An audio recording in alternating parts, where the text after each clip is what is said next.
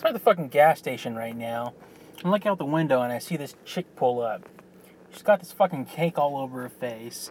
It's like, fuck, finish that facial before you come walking outside, roaming the fucking streets. I mean, who the fuck does that? Who leaves their house with fucking facial cream, moisturizer mask, green as shit all over your face and think that that's fucking normal?